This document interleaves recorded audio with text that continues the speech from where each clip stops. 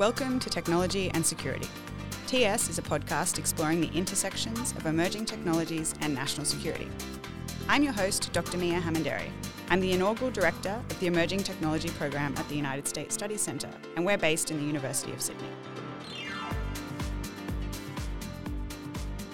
My guest today is Julie Inman Grant. Thanks for joining me. Thank you for having me, Mia. Julie Inman Grant is the Australian eSafety Commissioner. She has more than 30 years' experience working in technology, public policy and online safety. She's worked for Microsoft, Twitter and Adobe, as well as for government advisory and regulatory roles across the United States, Australia and in the Asia Pacific. She is an incredibly influential voice in technology, regulation and governance in Australia as well as globally, and her career has been bookended by government service in the US and in Australia. We're coming to you today from the lands of the Gadigal people. We pay our respects to elders past, present and emerging, here and wherever you're listening.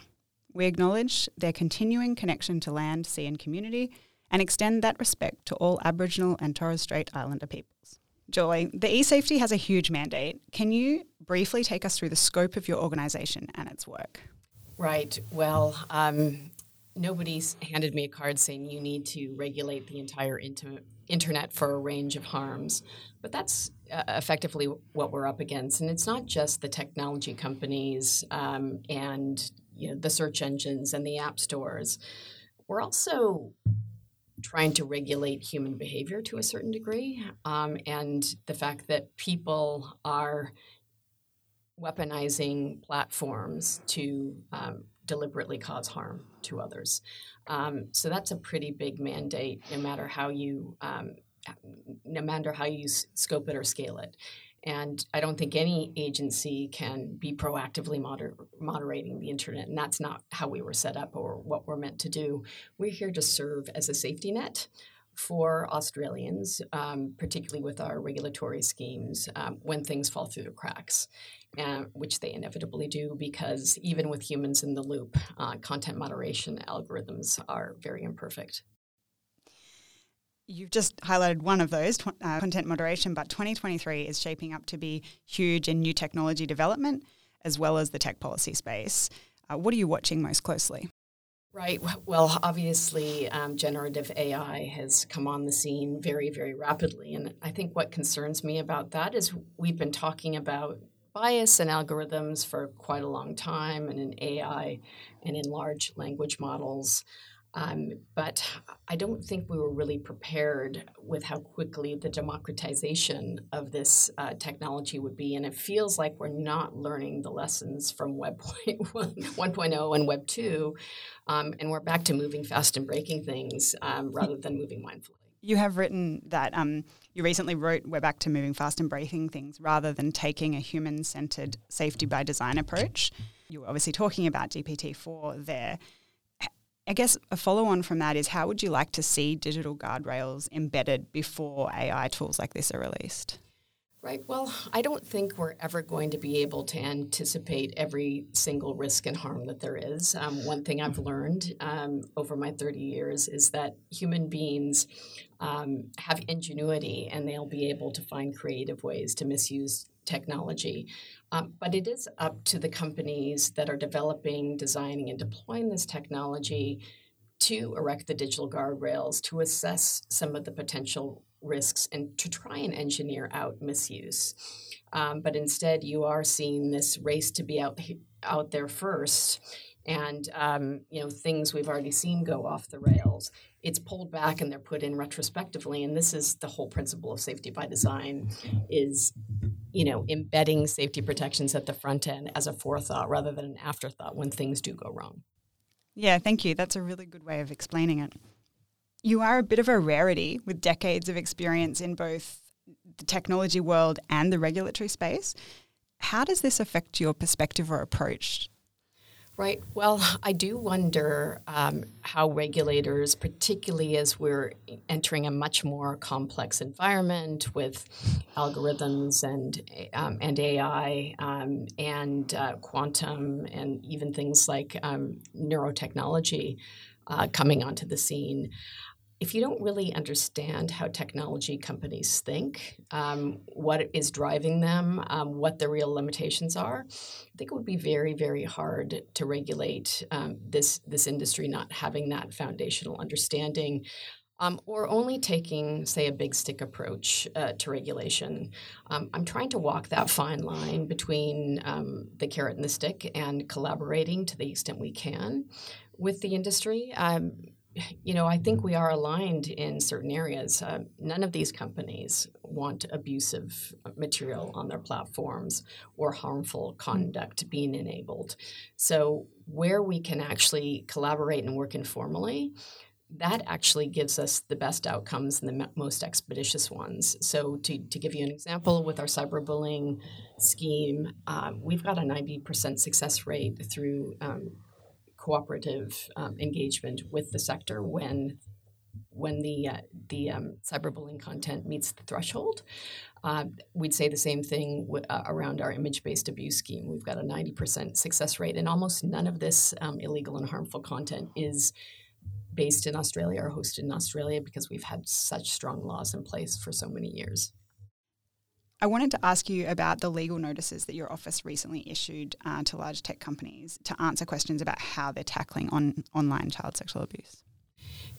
Right. Well, we've been asking some of these companies for 6 years what technologies they're using, on what services.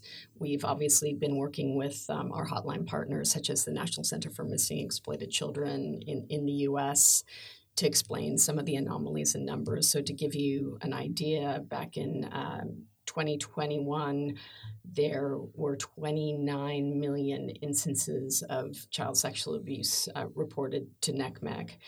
27 million of that came from Meta.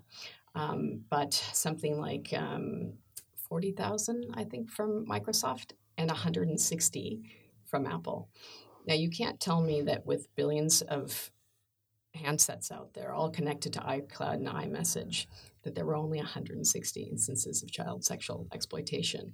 So we tried to have these conversations, and we couldn't get the answers that we needed to form a full picture. And so in working with the government to shape the Online Safety Act, we said we really need these tools to compel greater transparency, because we really don't understand the scale and scope of what we're dealing with.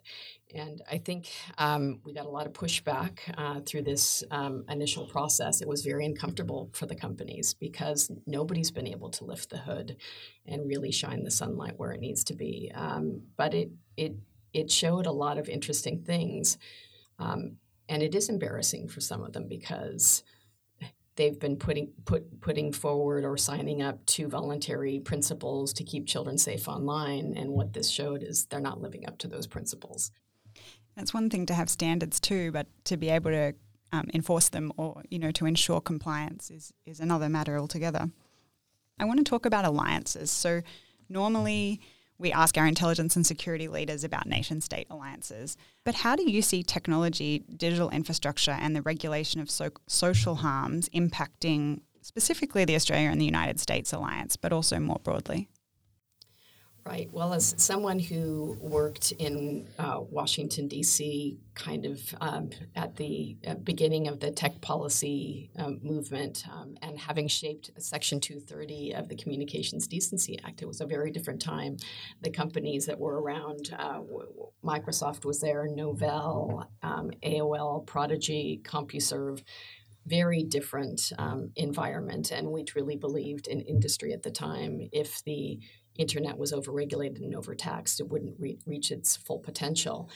Unfortunately, you're seeing a lot more polarization, I would say, in U.S. politics, which, the debate here around online safety has been very robust, but it's largely been bipartisan and hasn't been tainted by politics. The Australian Parliament decided to legislate based on minimizing online harm.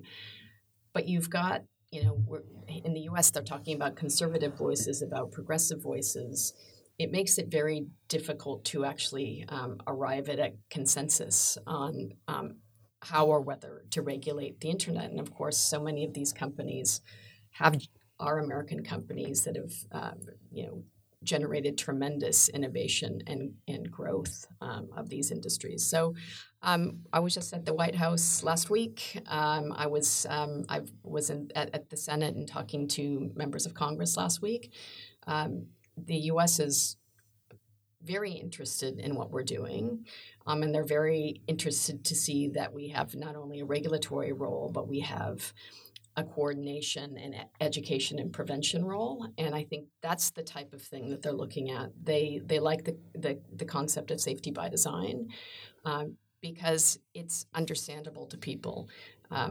We had to legislate seatbelts and airbags and safety features in cars over a half century ago.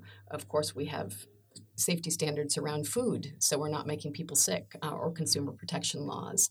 I think the question is, why do you have this technological exceptionalism, particularly when the internet is becoming almost an essential utility? And we're seeing more and more evidence that unbridled access to the internet without certain limitations or without the guardrails in preventing harm can be very damaging to mental health and well-being.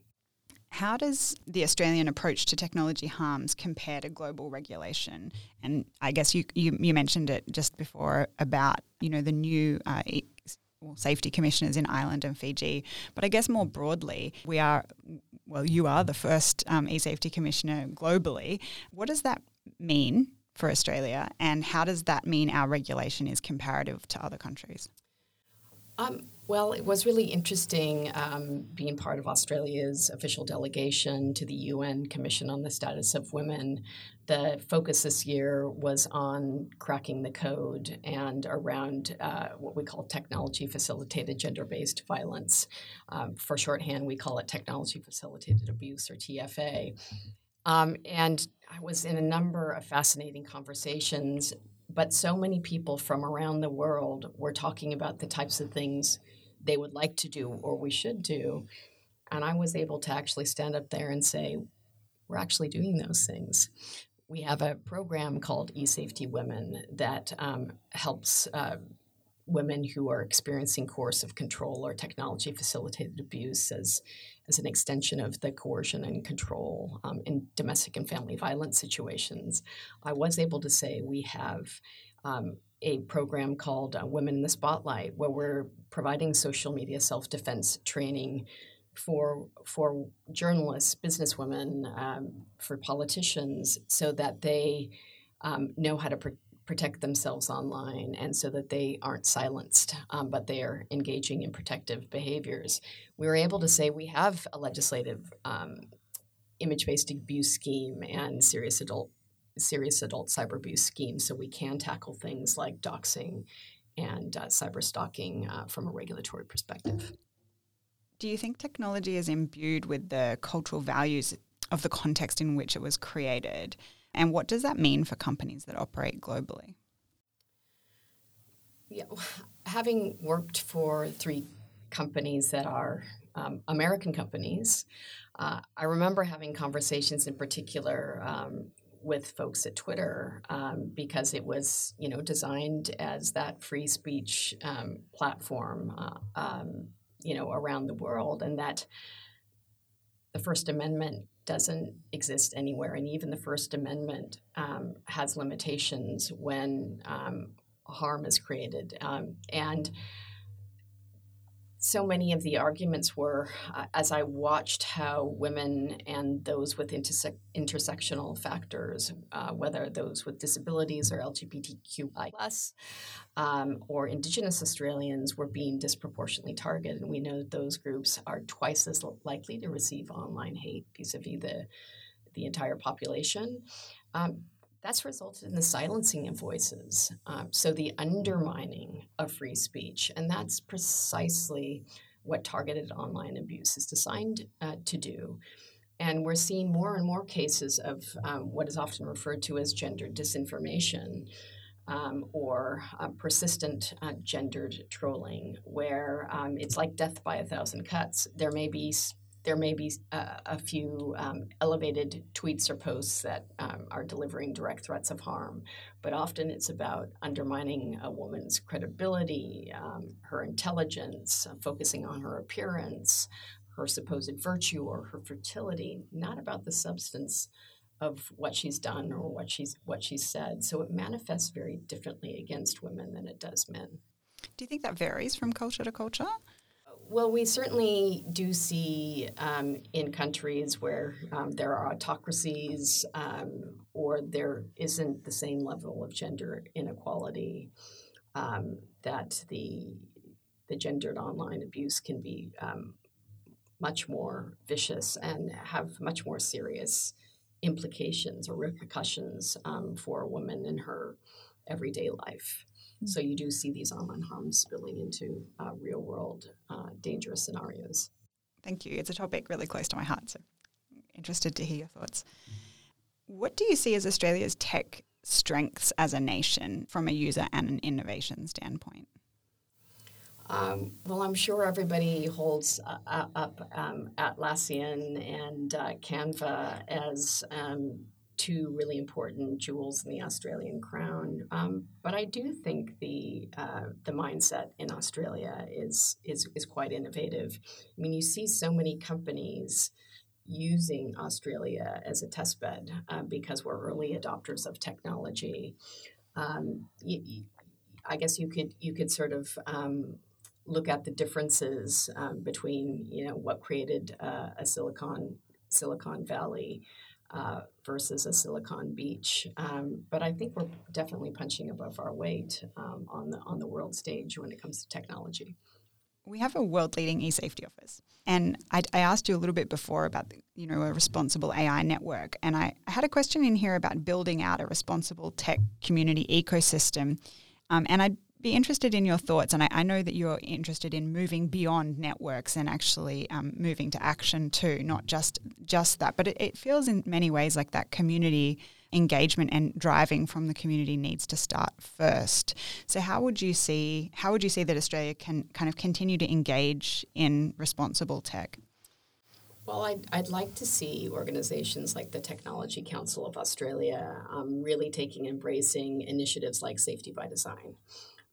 Where there are a set of principles that we agreed to with technology companies and risk assessments.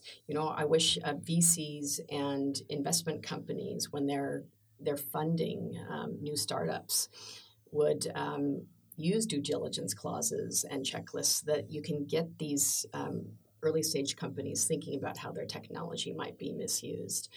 I've got to give credit to the Australian banks.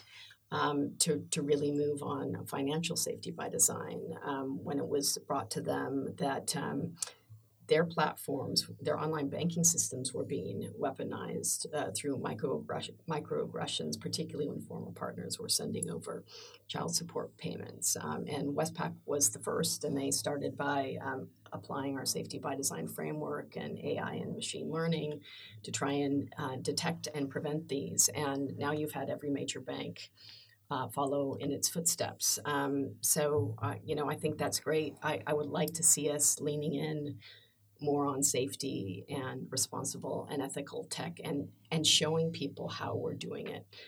Principled frameworks are great, but they're only effective if they're implemented. Yeah, absolutely.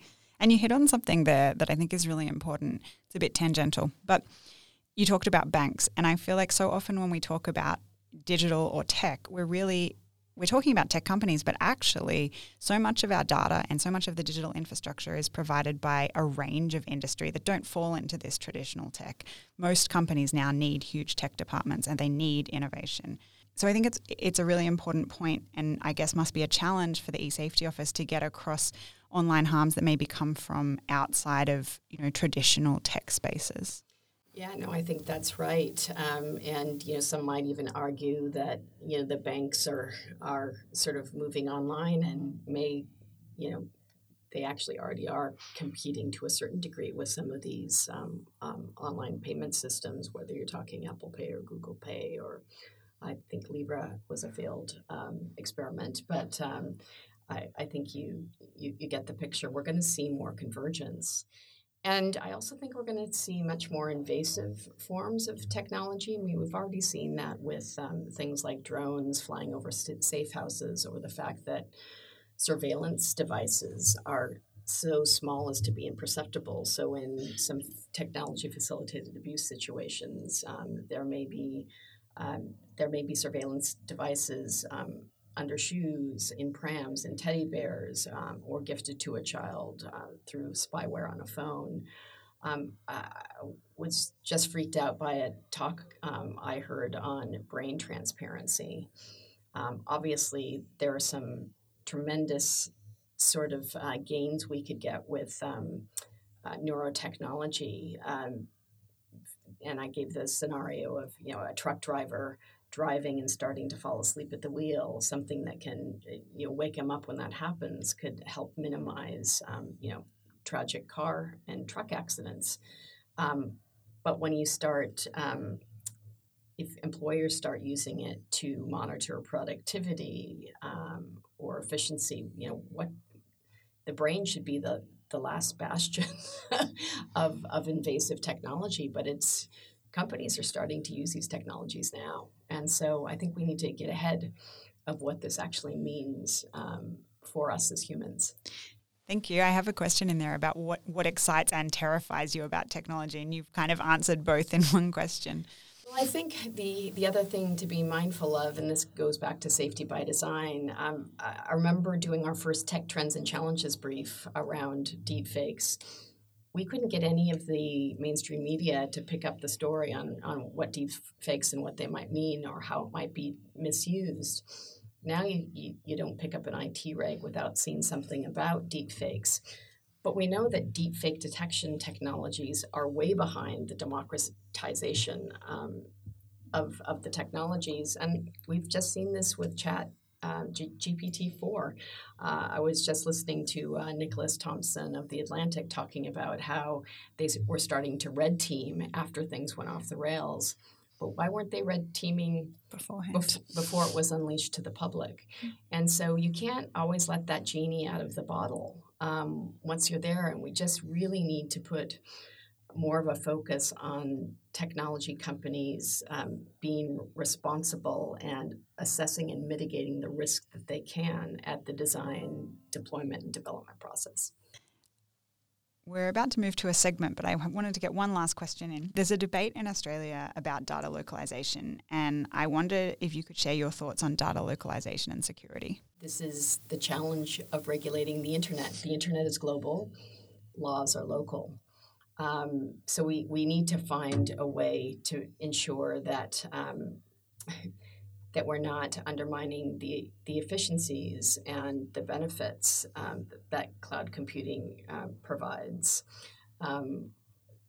With questions around data localization, if you have data stored in every country, then that sort of invalidates, some of the model. So I don't have an answer for that. Of course, after the Patriot Act, you saw a lot more focus on that. Of course, any national government has a right to demand that kind of sovereignty. But over time, it might erode some of the benefits of distributed network. So I wanted to go to a segment we have called Emerging Tech for Emerging Leaders. You've held some leadership roles during big tech developments. Can you give insight into how you have led others to navigate major tech changes in your career? I was just thinking about 1999 and, being terrified at what was going to happen with the year 2000 and, trying to encourage people within Microsoft to really take it seriously. Of course, we didn't know if it was going to be a tech Armageddon or not. Nothing happened. Again, I think what I'm trying to do with eSafety is to make sure that we are one step ahead, that we're looking 18 months ahead, where we're seeing the technology paradigm shifts and, what's coming. Another example would be immersive technologies. And what do full body haptic suits and hyper realistic headsets mean for online harm in the metaverse. Clearly, if you're experiencing online harassment or sexual assault, it's going to feel more visceral, more extreme, more real. And part of my role is to keep needling the companies to say, safety by design now. I mean, how are you going to deal with these issues? Just having a blocking and muting button is not going to help you in the metaverse. This is going to be happening in private spaces in real time. So how are you going to mitigate those risks and harms? You said that you look at those technologies kind of, I think, 12 to 18 months out. Are there other technologies kind of akin to the ones you've just mentioned that you're thinking about that, leaders of today and tomorrow really need to know about? Well, this seems obvious to say now that generative AI has really, again, come on the scene. And we've all been talking about AI for a long time. And of course, we see AI being used in things like content moderation, where that can be really a good and positive thing, as long as there are humans in the loop, vis-a-vis recommender systems and harmful algorithms. And we just put out a tech trends brief on that. But I do think we need to be thinking about quantum, and we do need to be thinking about neurotechnology. Everything is going to be... IoT devices, cars are becoming more like computers. So everything around us, we need to think about how we prevent harm and how we harness benefits. And I'm not sure that that's still at the heart or the core of the technology design and development process today. Thank you. What are some of the key transferable skills as someone that has worked in both technology and security or regulatory roles? Well, I think you have to have a degree of technical fluency, but also understand frameworks. I think you have to understand how human nature as well. So one of the things I've really tried to do with our investigative team. So we need to hire investigators that have significant technology skills and can do OSINT, and but also people who can be compassionate and can listen and can help, because people come to us in a great deal of distress, and delivering that compassionate citizen service is really important. Because there has been no other online harms regulator, we've had to really selectively hire people with a whole broad range of experiences and train them on the job.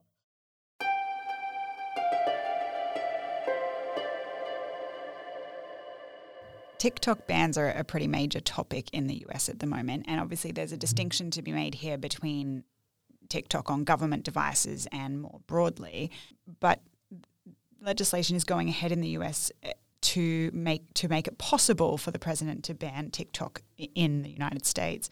What are your thoughts on that? My thoughts are that Minister O'Neill has a report before her and is going to make a determination about what she thinks is right for the broader populace. The way I'm engaging with TikTok is around a range of online harms. Like it or lump it, so many teens and tweens are on TikTok, and it is a cultural juggernaut. And I think we need to make sure we're understanding how the content and influences, influencing our young people over time. And we've just issued a legal notice to TikTok asking them about their approach to detecting child sexual exploitation, grooming, sexual extortion, and harmful algorithms. And I guess in terms of thinking about how we regulate in the future, we're giving a lot of thought to what are the skills we need and the technologies we need to regulate. We're going to look at outcomes based. I don't think we're ever going to be able to break that black box. I think that's unrealistic. There just aren't the people out there who have experience in doing technical audits around algorithms. So we're going to have to find creative and smart ways to understand what's actually happening under the hood and make sure that these companies are not building algorithms solely for engagement, that they're using the technology and nudges to detect harmful content and aren't sending people down not only a rabbit hole but a death spiral, and are using those technologies for good. My colleague Tom and I recently published a piece looking at trust and distrust in technology. Do you see that tech companies build and maintain user trust, and what sorts of things can erode or damage that trust? Well, it takes years and years to build trust, probably a minute or a single data breach to break that trust. And I think about Zoom as a company, how they scaled so beautifully at the beginning of the pandemic. I think in December 2019, they had 10 million daily active users, and it moved up to 300 million by April. But then you started to see Zoom bombing and security and privacy limitations, and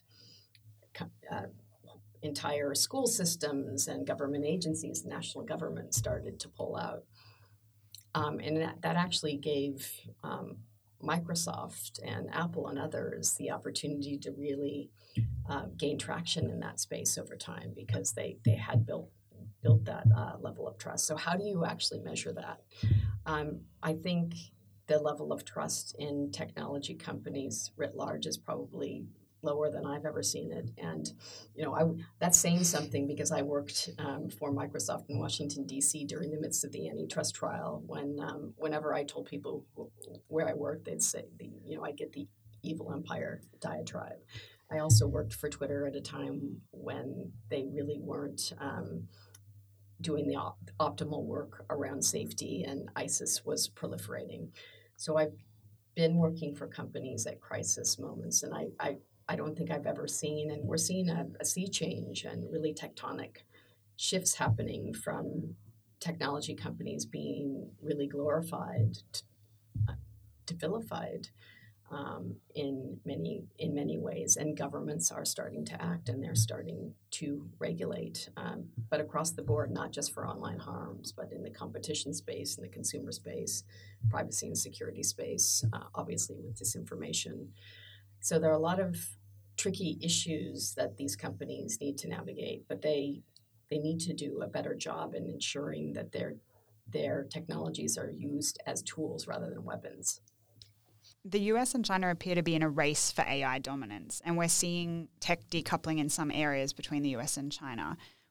What are some of the tensions from your perspective, and where might that leave users? I mean, you've seen, I just met Doreen Bogdan-Martin, who is the first female Secretary General of the ITU in its 158-year history. That chair was controlled by China before Doreen, who's an American, took the role. And this controls telecoms and internet standards, and so China is really good at playing in these standards bodies, they're good at tapping into smaller markets, as we saw happening in the Pacific Islands. They're a quite formidable competitor in the technology space.